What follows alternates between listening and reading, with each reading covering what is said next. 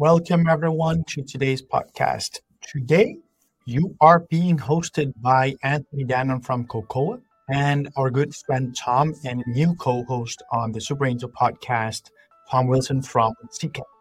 Today, Anthony and Tom are talking to Edwina, the dynamic GM of MoneyGram Online International, where she's busy driving growth outside the US. Edwina's journey includes leading global strategies at Alloy and skyrocketing its value to 1.5 billion as its COO in New York City. She's not just about corporate leadership, though. Edwina is also an angel investor with Adventures, a mentor in Innovate UK's Women Innovation Program, and an expert in residence at C Ventures. All of this has made Edwina become one of the most recognized women in fintech in the UK, and I promise you, you're in for a great episode. Is this a dream? No, it's not a dream.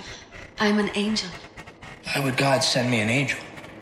Because God knows that everyone needs a little coaching now and then. I'm loving angels. I saw an angel. All angels say from you sent me an angel. The smile on her face. Be in it together, but don't hump me, angel. You've been touched by an angel, girl. In a world where podcasts outnumber humans, we try at EUVC to be mildly more interesting. Tune in at EU.VC to watch this episode instead of just listening. Wow. EU.VC, where the extraordinary is just another Monday. This show is not investment advice, and the hosts of this episode may be invested in the funds and companies featured. Edwina, welcome to the Super Angel podcast. I'm super excited to have you with us. Thank you. Particularly excited given your unique perspective, having gone back and forth between the UK and the US, but you'll tell us all about that. So maybe let's get started with that, actually. Do you want to share a bit about your story and what got you into angel investing in the first place? Yeah, happy to. I have always been an early stage business builder, either as an early employee, a founder, an advisor, mentor, etc. Always loved that kind of challenge of building.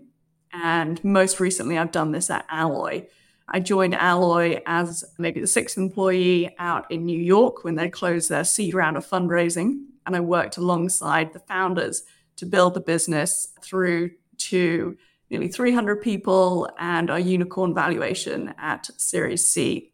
And that was before moving back to London to head up our global expansion. And I've always been interested in kind of working with founders, working on business, and investing side of it really drew those different components of my past career together, particularly working at Startup Bootcamp and running fintech accelerators and meeting hundreds and hundreds of pre-seed startups every year as well. The other components of angel investing for me and what motivated me to do that is, getting access to very high risk but potentially high return investments that you don't necessarily get access to otherwise. And then secondly, I have a real passion for improving the diversity of the tech ecosystem. So being able to put money into the hands of folks who wouldn't normally get access to investment cash. And I've done angel investing personally, and then more recently through Adventures as an angel associated with Adventures. Would you like to share a bit more on your transition from, let's say, Startup Bootcamp into Alloy? Like, how did you come across them, or anything else that's like an interesting part of the story you'd like to share? Yeah. So working in a startup accelerator and you're meeting hundreds of startups, you're reviewing pitch decks, you're following their journey, you're seeing how they play out. And the one kind of thread that tied any success together from these startups was the founders. So no matter how good the traction, the market, the technology, how wonderful the IP that was created, if the founding team wasn't strong, then the business would fail. And when I met Laura, who was one of the founders of Alloy, and then subsequently Tommy and Charles, I just saw this, wonderful founding team. They had past experience of working together. They had this incredible vision and mission. They had really strong values. And most importantly, they were open to feedback, and they were kind of listening to what people were saying and taking that back into the business and, optimizing the business accordingly. And those are huge strengths that really drew me to them as founders, more than actually the business idea at the time. Super interesting. And it's really interesting to hear that kind of transition, as you said, from the Start Bootcamp to working more directly with Alloy, which is a fascinating business, I think, really, really making an impact on the fintech scene globally currently. I guess honing in on the angel investing side, it'd be great to hear a little bit about, maybe a memorable deal, maybe it's something which is one of your first investments, or even, a more recent investment, or even, a deal which comes to mind when you think about angel investing that was, memorable in some way. Love to kind of like unpack that a bit. Yeah, it'd probably be my first investment that I made, which was into Fiat Republic. It's like, if I could invest, I would definitely invest. I was like, wait, I'm at a stage in my life where I could now start doing this. So I had this kind of quite shy, awkward conversation. It's like, do you want another like really tiny Czech investor on your cap table? Would you be open to that? Can I find out more about the business? So I'm taking that first step into angel investing. And actually, it's quite interesting because I've actually found that like in the end of the day, the most interesting deals, like they don't care so much about the size of the check when it comes to angels, but so much more about the value add, right? And if they can see that you're committed to it and you have skin in the game, which is not necessarily commensurate to the investment size, right? When you're an angel, I think that's what matters most. Sophie's great, right? I think I remember her from back in the day in Germany. So she's amazing. Do you want to actually, now that you've done a few more, right? Before we go to, the next segment where we'll unpack a bit more about your strategy and some of the different topics you already mentioned, which I'm excited to speak more about. Would you like to tell us a bit more, now looking back over the, last few years that been angel investing, what would you say it's given you, like personally, professionally? Why do you keep doing it, right? Yeah, definitely the surprise benefit has been the network and the industry knowledge. It wasn't something that I went into angel investing with the objective of gaining those two things. But yeah, both of those really have come across, particularly working with various angel syndicates and different communities of folks who angel invest, meeting some really incredible people, and then learning about how they approach angel investing, how they think about opportunities, seeing the trends that are coming through the market based on the number of deals that you get on a certain topic. For example, you see like, oh, okay, this is where people think opportunity is, and also like subsequently, is that invested in by VCs or not? Do other folks see an opportunity here? One of my colleagues, Monica Murthy, was on a podcast the other day talking about her angel investing journey, and the idea of if you write just a handful of very small checks each year, it's actually kind of comparable to some of the members clubs that people set up for the benefit of network and industry knowledge. So it's like a different way. You can kind of almost justify some of the costs that you're putting against that from a personal basis from that perspective. And then the second surprise thing is just rekindling my love for working with different founders on different business ideas. Having been so long super focused on Alloy, that's been a joy as well.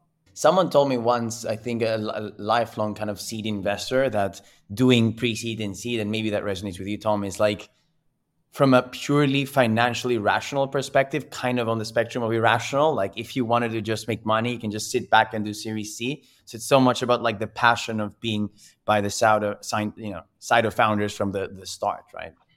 Completely. And also I think that, you touched upon there the idea of almost building a network, joining kind of like a different club and it, using this in a way to do that. And I've also seen people, consider things like even advanced degrees and MBAs, and instead I'll learn more about business models and working closely with founders from investing money and being involved in that way. So I think there's many kind of tangential benefits, which maybe aren't totally obvious on the outside, but definitely once people kind of like take that plunge, see that's been some of your experience as well.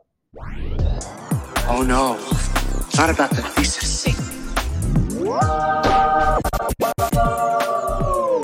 It's been really good to kind of like understand a bit about your story and why you're angel investing and hear more about that and the journey so far. I'd love to actually kind of like dive in there and understand a little bit about maybe where you are today in terms of number of investments, what type of portfolio companies that you have invested in, whether you have like more of a sectoral focus or not. So it'd be great to hear a little bit more about that strategy side of things. Sure. So I have done just under 10 deals, so very extensive angel investing so far, all in B2B SaaS, fintech, regtech space. And as I said, done a bunch of these personally, and then some I'm doing through the Ada Ventures Angel Program. And they include the likes of Fiat Republic, OPTO, Rosalie, so across kind of deals across both the UK and Europe. And what about, I mean, have you put, maybe it's, still early days, but have you already put some thought into generally how many are you targeting on doing, I don't know, portfolio diversification?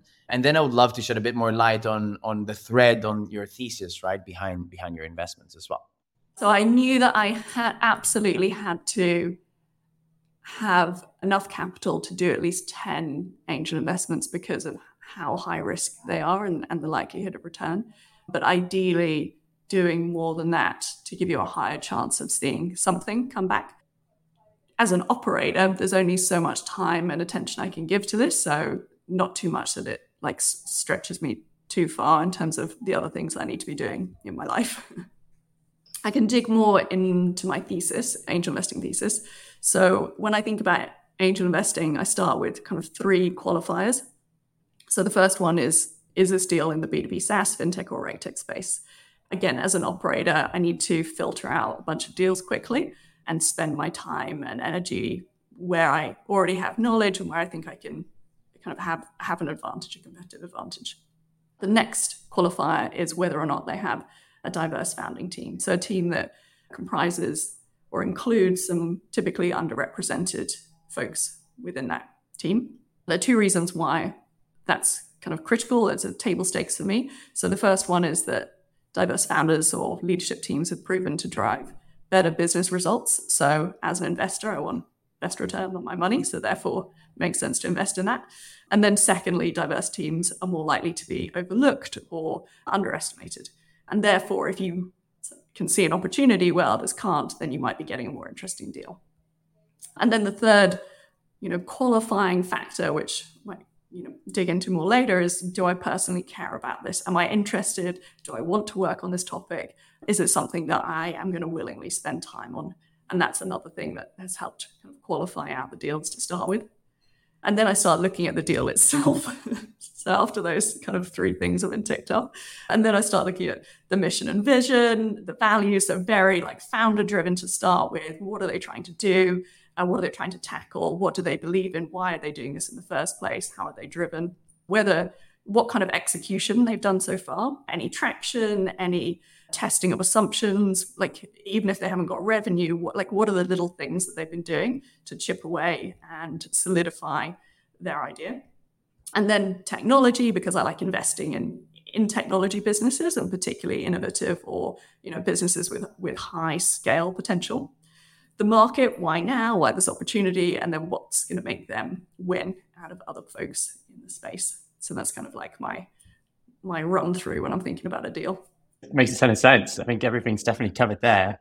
I suppose those initial checks that you've done, that kind of 10 company portfolio that you've started to build up, have you found any of if you think about those kind of buckets and those criteria that you had for investing, that the weighting has changed at all from when you began and maybe you thought it's all about the team to what it is now? Or have you kind of seen that be applied quite consistently? The one that was a new learning was that, do I care about it? And I felt like I should assess a deal for whether or not this has got good potential and good returns. And, is this really something that could be a great business opportunity to great scale? And I spent quite a bit of time and energy doing that. And then I realized, actually, I just don't care. I don't care about this business, even if it's going to be great. It's not something I'm going to spend time on. And if I'm putting my money in, then I want to be connected to the founder and the business problem. Yeah.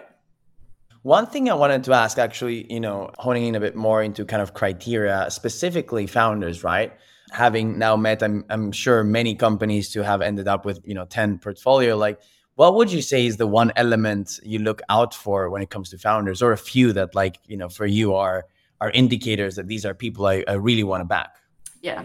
So the mission and vision is important to me because when you're very early stage in your journey, whatever you think you're going to be building as a business probably isn't going to be the business that you end up with. And if you have a broader mission and vision, you'll be able to change and edit and optimize that business to meet the end objective that you're heading towards, but without going off course. And it gives you more room to be flexible on that business idea versus saying, this is exactly what we're going to do, we're going to stick to it. I also think the mission and vision are really important because it's a compelling story which you can hire folks with, that you can get investment on, and having that narrative and story is really, really important at early stage. And then being open to feedback and ideas and understanding where your strengths and weaknesses are. If you meet a founder who is too high on ego and can't do that, then they're not going to take the market learnings, the customer learnings, the product insights, and take that back in the business. They're just going to stick on the, I know this is the thing, people just don't understand. And I've seen that really be an Achilles heel to a few founders over the years. As you kind of, I suppose, taking a step back from that specific area, but if you think about when you're working with founders, so when you've actually, made the investment, what have you found as the value prop that you bring post investment that is most resonated with the founders that you've supported so far? Yeah, it's a bit of a mixture at the moment. That's another learning. Investing through syndicates sometimes means you get really engaged founders who want to take advantage of their angel network, and sometimes folks use the syndicate to get money. So that's a learning for future investments that I make with syndicates, and thinking about, what do I want from this angel investment? Is it purely returns, or is it engagement with the founder? And for me, often it is like, I'd like to work with the founder of the business a little bit. And then value prop, give you a range of things that I've worked with founders on, from network, either connecting to other angels or investors or experts that might be beneficial to their business, talking through some of their particular challenges they're facing in scaling at the moment, talking about some of the industry expertise that I've gained over the years. So yeah, kind of pulling on different threads depending on the founders and the business and where they're at. Got it. No. I can see so much kind of like value to provide and unpack there, which makes a lot of sense. If you're thinking, I suppose, taking conversation in a slightly different direction, but obviously one of the missions of this podcast is to help kind of connect the European ecosystem. So, broader, and obviously you've got this experience from the US and also in the UK, but I'd love to hear a little bit about how you think about kind of international investments. If you make the makeup of those 10 investments so far, where they are they mostly UK? Have you gone outside of UK, and how you think through that kind of international lens? Yeah. So I've done a couple of deals in Europe, but the majority have been in the UK. When I think about doing international investments, it's having a trusted party who has done the due diligence on that deal, on the market. They understand the dynamics.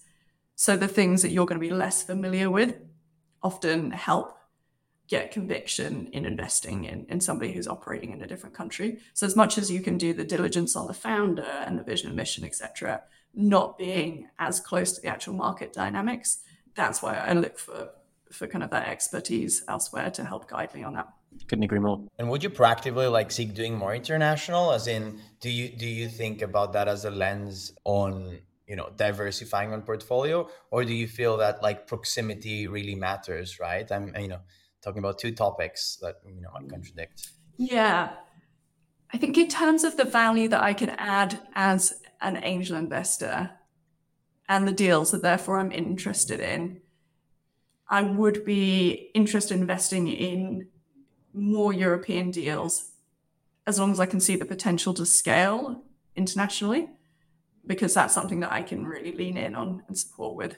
And I think you touched upon this earlier, Edwina, which I'd love to kind of speak a little bit about now. Obviously, how you kind of collaborate and maybe work with other VCs. Obviously, both me and Anthony come from that side of the table a little bit. And you mentioned the work you've been doing with Ada. So I'd love to hear a bit more about how you're collaborating with VCs, whether it's, you're sharing deal flow with VCs, or VCs are kind of bringing you into deal flow, and how you've seen that network develop again during the course of the 10 investments you've made to date. Yeah, all of those flavors. So VCs sending me deals that they think could be a good fit for as an angel, me getting to know different VCs and their portfolio strengths and interests and being able to send them deals.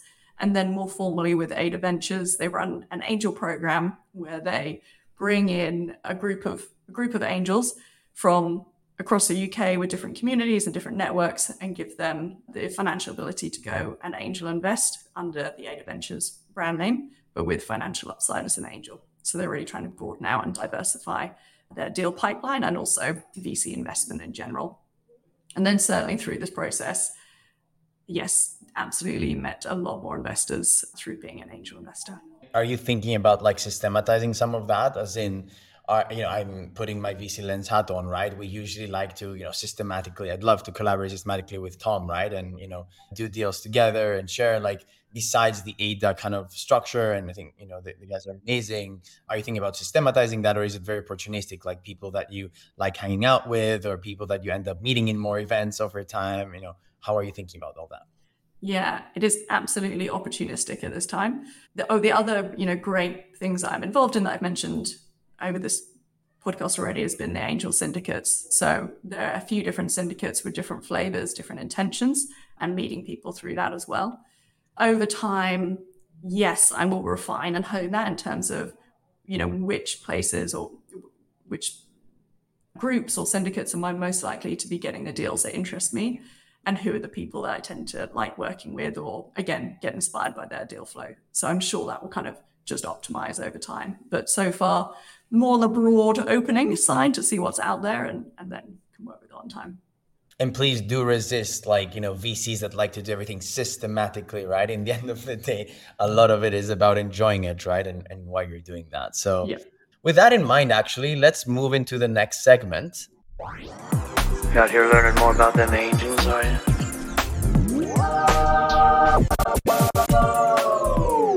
So let's talk about core learnings. You might have touched on some already, but if you had to choose 3 core learnings from your time angel investing, which would those be? First one absolutely has to be how network-driven investing is. I don't think I fully appreciated this when I came in, nor did I appreciate the role that angels play as that gatekeeper to the network.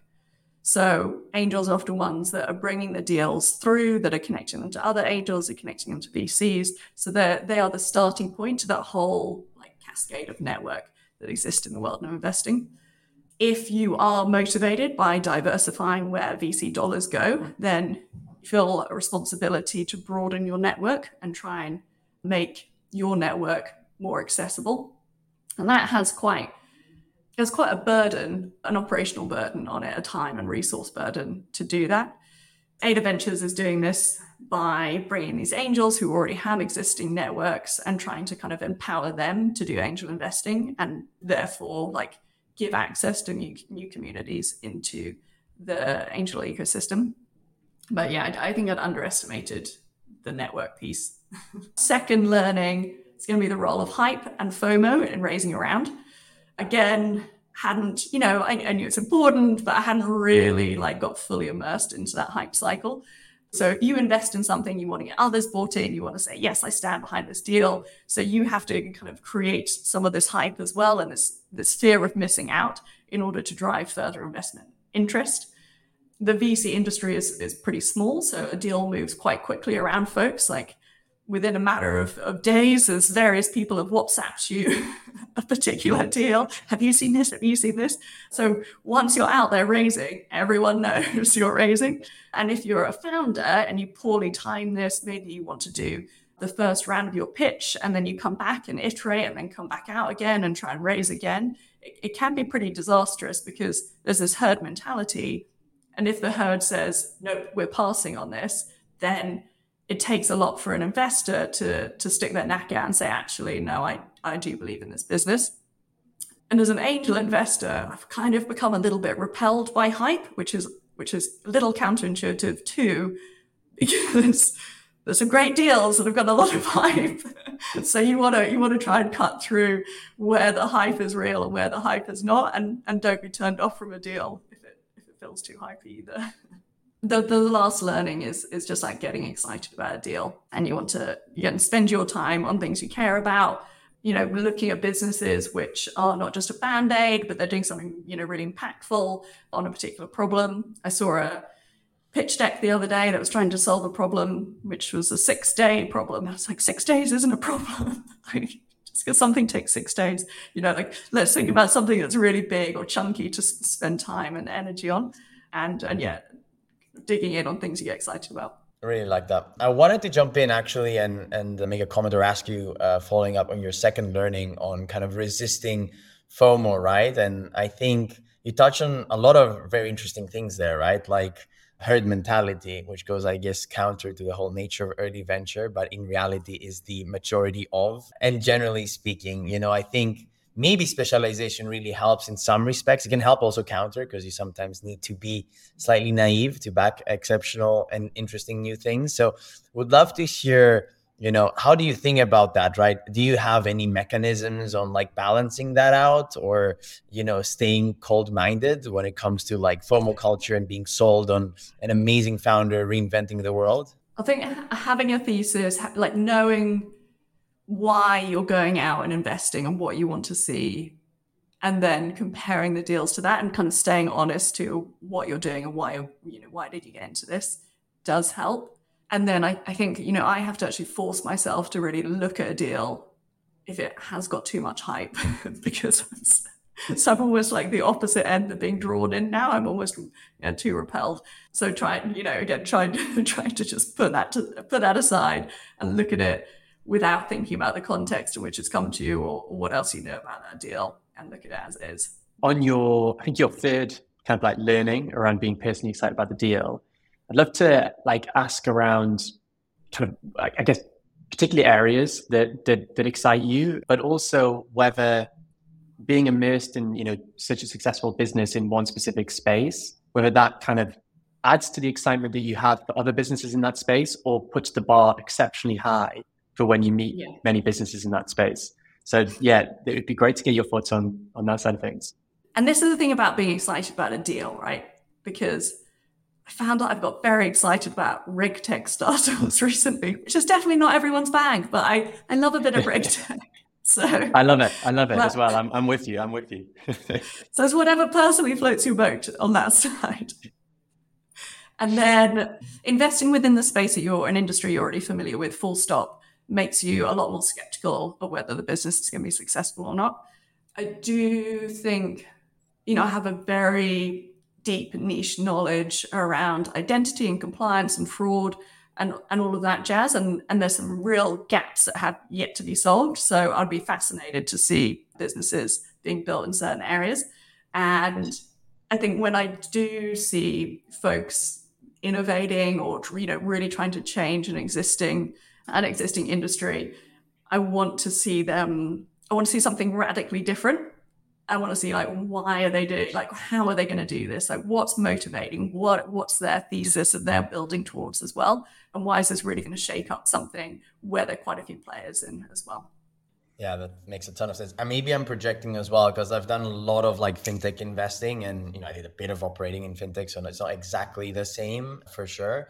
But one thing I found as a rule of thumb is, you have, let's say, a prepared mind for certain areas, but when it's a very interesting founder, so an operator that has seen a problem, or, I guess seems like someone who's from the space, I'm willing to throw everything in the bin and take the call. And then I'm willing to actually really morph my thing. And it's a very tangible proxy, right?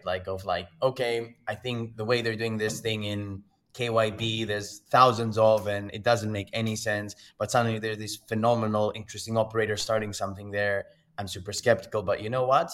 I'm not. I want to go have that call and be proven wrong. Yes, that's another learning. Is this the role, I think, of confirmation bias? You're this looks super, this business, this isn't going to work. And the founder is so great. Okay, I'll ask them about this. And if they tell me this thing, it's definitely no. And then they tell you that thing and you're no, I'll sort it out. I'm sure I'll figure it out. This is going to be great. So I think confirmation bias has crept in, and I have to try and reconcile that too.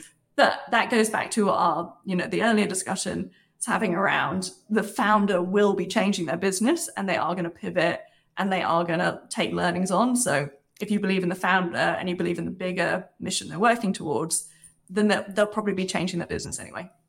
100%. We can bond over a drink to tell you a bit more about a few examples like that I've backed that have actually ended up being much better than others where I thought I knew better, right? But that's like my lens to it. Before we go into the next section that like Tom's going to take us through, wanted to double click on your first learning actually, and more also for the benefits of, I guess, both us and the listeners. You did mention about how network-driven investing is. You also mentioned that if you want to change things in the investment sphere, that's a place to start from, and diversity being a big lens. Any tips, any specific areas, any pools of network that you've consciously expanded on or that you're part of that you think can really move that agenda forward? Yeah, I'm definitely still learning how best to do this in practice. But I think talking about angel investing, talking about it with different folks you wouldn't normally talk about it with, just, trying to think about who is getting angel investment dollars right now, and it's normally people that have worked closely with successful founders or early employees from businesses that have grown pretty large and have had some kind of exit or ability to exit. And those networks or types of people are generally the same as well. So how can you open up that door? How can you give people more of an understanding of what angel investing is, how they can access that, who they can talk to? Just trying to kind of demystifying angel investing, both as like whether or not somebody can angel invest and then whether or not somebody can go and raise from an angel investor. I think that will be the biggest change that we can do as angel investors. I think it's a super important point to get across and totally agree. The final section that we're going to go into now is the quickfire round.